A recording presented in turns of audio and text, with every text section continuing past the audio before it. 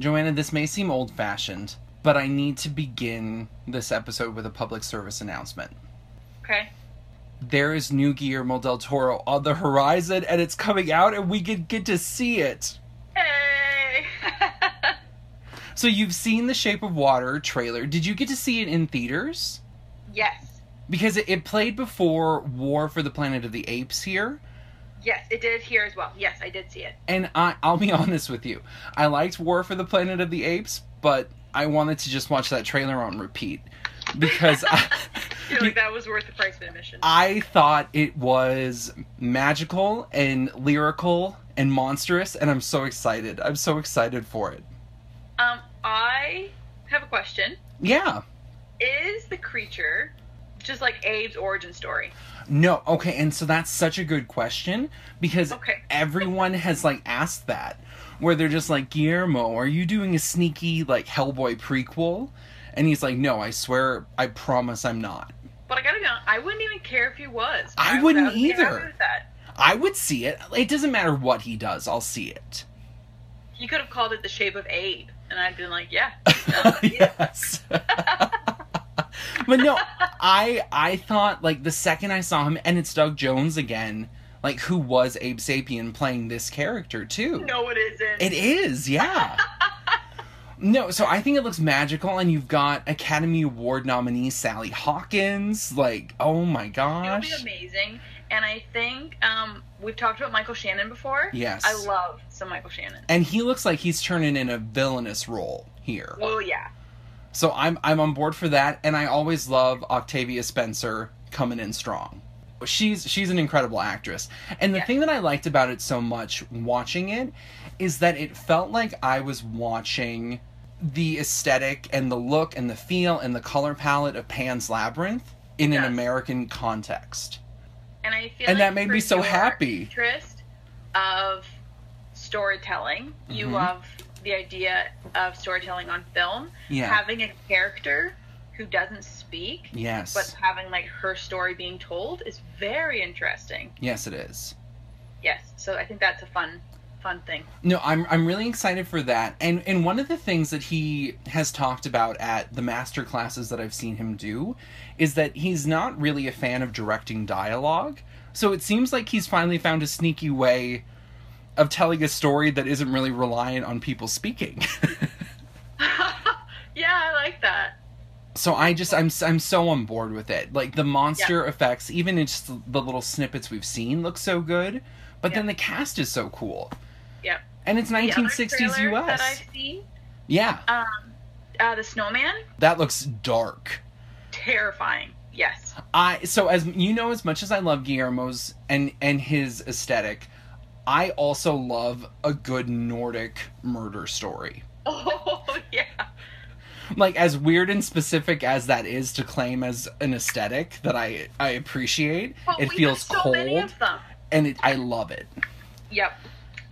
Other fun trailer news. Yes. Have you seen the trailer for George Clooney, Matt Damon, Suburbicon?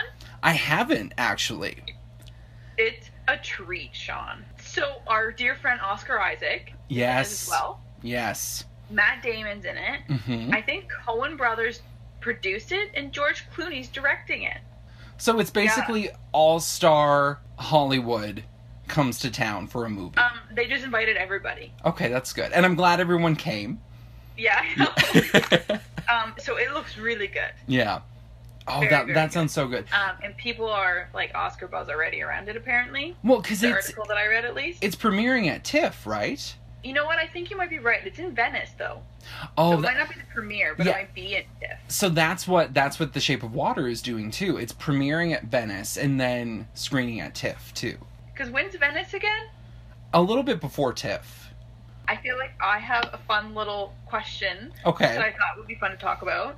I figured last week we talked about the theatrical movie-going experience. Yes. And going to the movies. Uh-huh. But I feel like from going to the movies so often with you, and myself going to the movies often, I thought, what are some of your movie-watching pet peeves when going to the theater? And I have a couple couple written down here that are mine. Yeah. And then I have one that I'm like, this is Sean's. Now, I'm afraid that you're going to be like, this is what Sean does, and it's why I'm glad that we don't go to the movies together. I'm afraid that this is like the back door for like you outing me for some heinous habit where you're like, and this is why I'm glad we don't live in the same country. No, so my pet peeves... This is actually an intervention. Yeah. So. Oh my god, you monster. I love it. No, so my big pet peeve, one, screens. We're at the movies, there should be one. Put your phone away, turn off the lights. That is the number one on my list, Sean. So we're on the same page. The next one, and it's become an issue from seeing movies with my father in recent years. Yeah. Whispering, talking, commenting.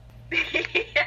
I don't need a live commentary. This isn't Mystery Science Theater. This isn't like Roger Ebert talking about Citizen Kane.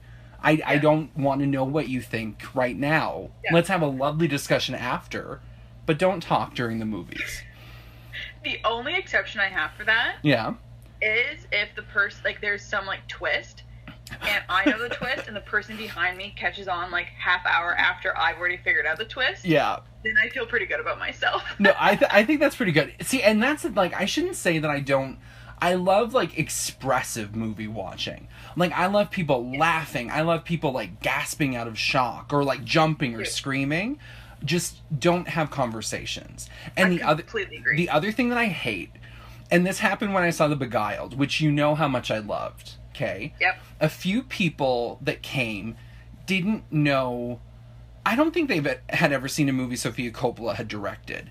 And there was a group of ladies that came in that were clearly there for, like, a ladies' night watching a sexy Colin Farrell movie.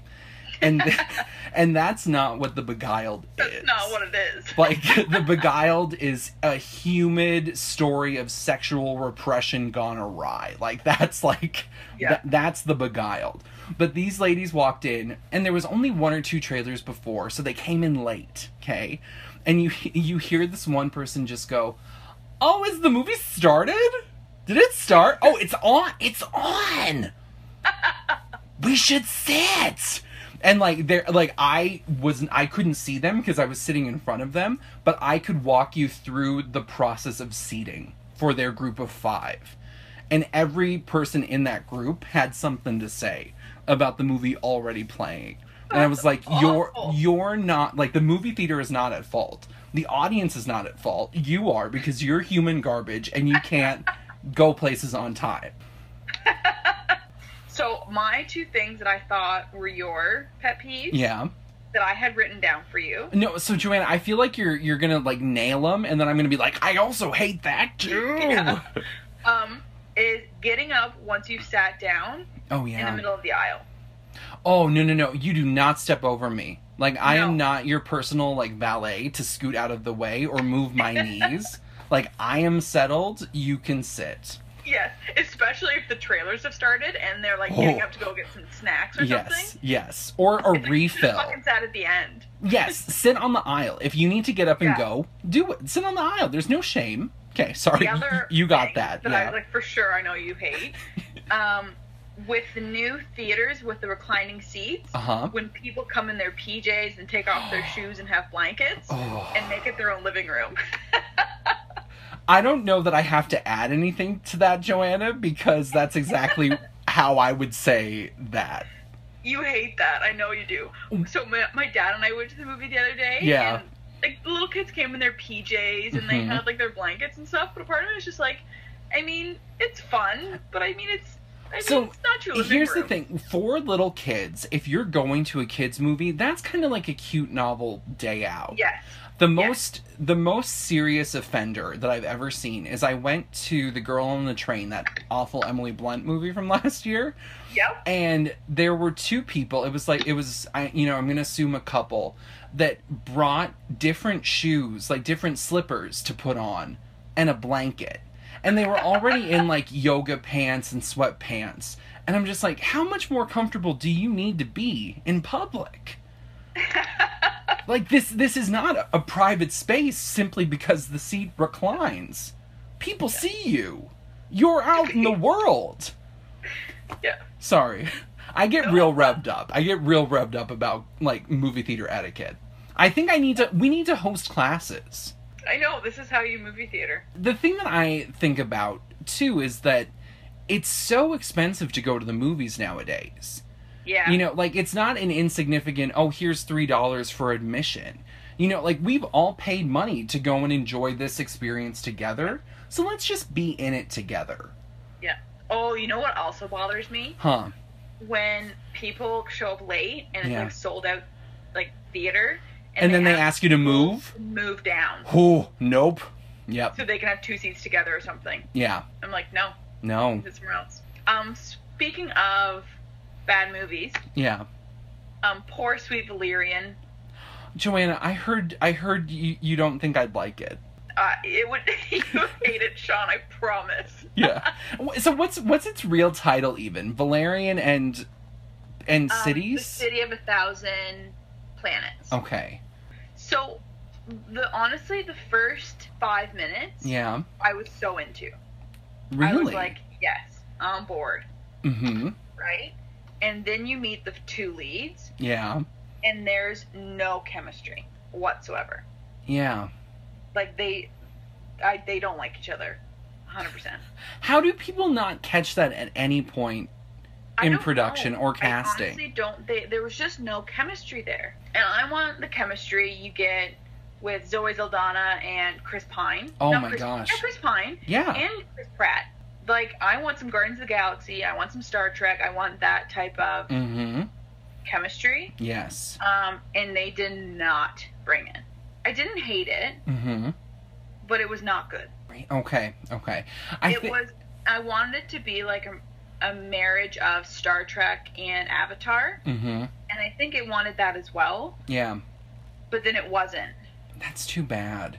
And I think they wanted the same type of even like Spock and Captain Kirk. Uh-huh. Like that type of dynamic duo. One's silly, one's like, the rules, and that type of that buddy cop, or not the buddy cop, the buddy film. Yeah. That's what I think they were going for. And they didn't get it. They didn't get it. But I loved the idea of it. Yeah. And the opening of the film, of them like setting up the film as explaining what the 1,000 Cities was and the origin of it, I loved it. It's almost didn't do anything with it. It's so sad when something exhibits so much potential and has so much promise and a lot of skill behind it. Because separately, a lot of the people involved you look at and go, you've got a cool career, or you've done things, but then together they make nothing. Yeah. Which is a bummer. Which and you know my feelings on this film, but I recently watched A Cure for Wellness, Joanna. and with this and Valerian, I think that we officially need a segment called We Watched It So That You Don't Ever Have To, and just trust us. Because A Cure for Wellness is just one of the most heinous, stylishly empty, sexist pieces of trash I've ever seen. And I'm tempted to just spoil it completely so that no one is like, oh my gosh, it can't be as bad as Sean said. It's worse. Like, I started fast forwarding, Joanna, because there was so little dialogue. And it was just like, look at our visuals. We're floating in water. Aren't there eels there? No. Yes, there are eels there, but it doesn't matter. Sorry, okay. But I love when you get fired up about. I'm trying to think of what other movies fire you up. Oh my god. I hated it. Fun. I hated it, Joanna. I was so mad. And then I started, and I even got it from the Redbox. And I got it from the Redbox on like a special. So I had part of the rental off. So at most, I spent $1 on this movie. And I wanted to write a very strongly worded letter to everyone and say, I'd like my $1. You didn't earn this. Like, yes, you put something on the screen, but that doesn't count. Would you rather watch A Cure for Wellness or Divergent? Divergent. I you know I don't like Divergent. You know I think it's a little hokey and silly, but Divergent at least has a heart and at least it tries.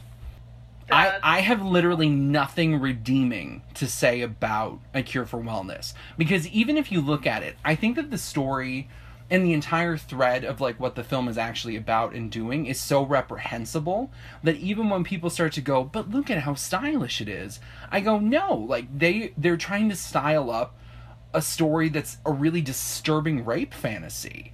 Like, like, that's despicable. So, I feel like you mentioned earlier, War of the Planet of the Apes. Yes. What did you think? So, I liked it.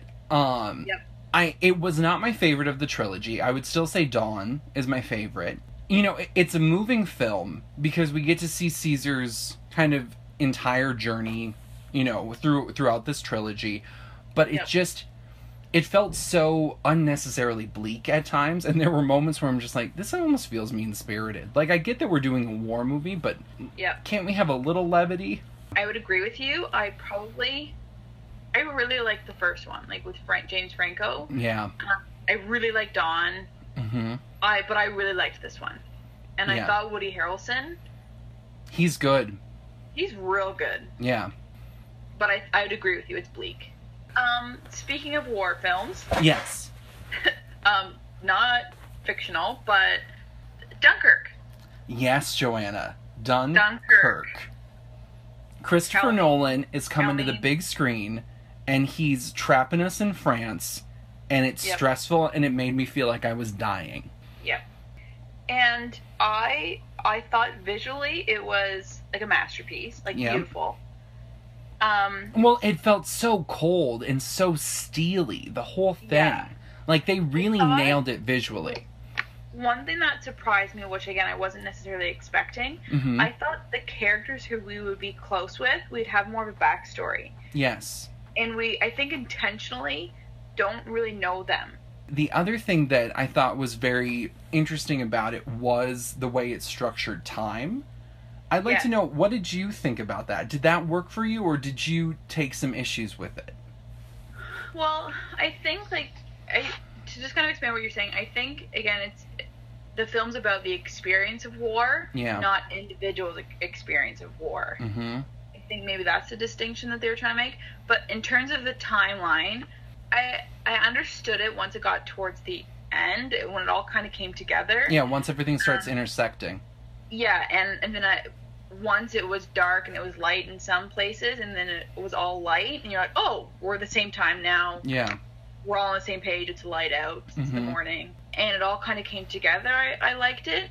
I thought it was I don't know, it felt a little clunky for me at times. Yes. It felt unnecessary. And I'm not, you know, I feel like I'm being too critical of him, because at the same time, I don't really have an alternative plan where I'd go, but you should have done this instead, Christopher Nolan.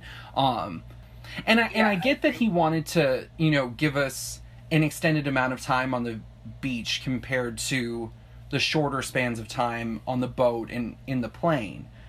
But there's a way to do that, though, without what they did. And Christopher Nolan, like, I look at Christopher Nolan's filmography, and he's clearly interested with time. Right? That's clearly a thing that he's interested in. You look at, like, Interstellar, you look at Inception, that's clearly something he's negotiating. Yeah. And I really like it in Inception. I really like it in Interstellar. Yeah. And I don't know, it just was different. It felt a little forced this time around. Because, like you said, in Interstellar, having time pass differently on the different planets was so effective. And seeing those consequences play out was really powerful. And even Memento moving in reverse, they all have such specific ways of dealing with time and ways of understanding and presenting time. But it didn't feel as necessary to the story. Even though we've said some kind of critical things about it, I still think it's a masterclass in, like, technical filmmaking. Yes. And I think in terms of whoever did the sound mixing or the sound editing, I don't really know the difference between the two. Yeah. Someone's getting an Oscar for that. I feel like we just need to hand it to them now. Yeah. Like, that was superb. Let's save time during the ceremony and just ship it to them directly. I know. Don't even bother coming here. It's yours. Mm-hmm. So I give them that. Like, when we're up in the air and you have the shots and you have the playing at the same time. Like, the sound was great. Yeah. Do we remember a little old Hacksaw Ridge last year by Mel Gibson? Yeah. I liked that better. I did not. Sorry. I liked Dunkirk more. Okay. What about a good old Saving Private Ryan? Well, Joanna, it's funny that you mentioned Saving Private Ryan, because I wanted to introduce a brief war movie speed round, if you don't mind. And so I wanted to ask you, Joanna, Saving Private Ryan or The Hurt Locker? Saving Private Ryan. Really? I love Saving Private Ryan. So, Joanna, I'm hook, line, and sinker Hurt Locker. What? Yes. 150%. American Treasure. Tom Hanks, Matt Damon. It's got a heck of a cast. But I love how, again, immersive The Hurt Locker is. Because I felt like when they were on their missions to, find those bombs and deactivate them, I felt like I was right there with them. In a way that very few movies have made me feel.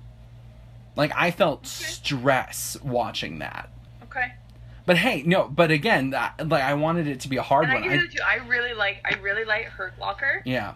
And the D-Day sequence... Oh, sorry, go. Oh, no, I was going to say, I think if you were to compare any World War II versus, more contemporary war films, I do like the World War II. Okay, I don't know. So, Joanna, it's funny that you should mention your love of World War II, because I wanna ask you a question about some movies not about World War II. Okay. Full Metal Jacket, Apocalypse Now. Apocalypse Now. I agree. So let's go back to World War II. Yep. You know one of these is a personal favorite of mine. Okay. Inglourious Basterds or Downfall. Oh. I love both of these films. Mm-hmm. I'm going to go with Quentin Tarantino on Inglourious Basterds on this. Yep. But I love Downfall. I love Downfall as well, but I also have to pick Inglourious. So we're there too. And then I wanted to ask you, how about War from a science fiction angle? War for the Planet of the Apes or Edge of Tomorrow? Oh. War for the Planet of the Apes. Again, a split, Joanna, because I'm hardcore Edge of Tomorrow. Okay. Or in Canada, as it's called, Live, Die, Repeat. Sorry, they're doing that everywhere, and they're trying to just reclaim it and make it a cooler thing. But Edge of Tomorrow is a fine title, so leave it alone. I like Edge of Tomorrow too. I don't like Live, Die, Repeat. It's so silly. So I kind of mean this in a silly way, but I also kind of mean this in a serious way. I wish that we could really, really tailor our Netflix so that I could have a row, instead of having, like dramas, comedies, like Netflix originals. I want a row that says, period, British murder mysteries. I want it so guided and directed by my taste that, like, when I turn it on, I go, yeah, I do want to watch this. Like, whatever this is, Yeah. No kidding, Sean. Absolutely no word of a lie. That is my mom's, cue right now. Yeah. It's like, you like, and it's that. Mm-hmm. That's all my mom's watched. It's so funny. Hey, Christine and I have good shared taste. Yep. We see the world in the same light, The Good Wife. Speaking of new Netflix television series. Friends from College. Yeah. Was a damn treat. Joanna, I'm gonna pull a real role reversal on you from Crashing. I watched an episode and I didn't like anyone in it. I think it's very good. I liked it a lot. Have you finished it already? Yes. See, Joanna, you're just like the stealthy streaming champion. Like, that's what you need to put on, like, a business card. Because before I know it, anytime anything comes out, you're just like, oh, I watched it. I like to binge watch. Yeah. And mostly it's just like me not being patient. I need to know what happens. Yeah. And that's where I'm at. You know me, I love my Game of Thrones. Yes. But I just need to know how it ends. I just need to know. And there's so few episodes this season. I know. There's only 5 episodes left. I love them. I just need to like, hey, tell me what happens, and I can enjoy it in peace. Yeah. Because right now I'm just stressed. And see, I like, this is gonna sound like some kind of maybe like weird like filmic fetish or something, but I like that agony of waiting like week to week. Oh no, that's wrong. Like like with Twin Peaks, like it's the same time as Game of Thrones, but I just think every week, like right now, I just think, well, I've got Twin Peaks tomorrow. I wonder what David Lynch is going to be up to tomorrow for an hour. Like, I'm excited to see you tomorrow. Okay, I guess and I'm excited too. I'm excited for my Game of Thrones. Mm-hmm. But I'd be even more excited to know what's going to happen. Yes. You'd be more excited to have all the answers. Yeah, and everything is just so in the air right now, and they're doing it on purpose just to be like, And I'm like, just fucking tell us. Please just. Yeah. Who sits on the throne?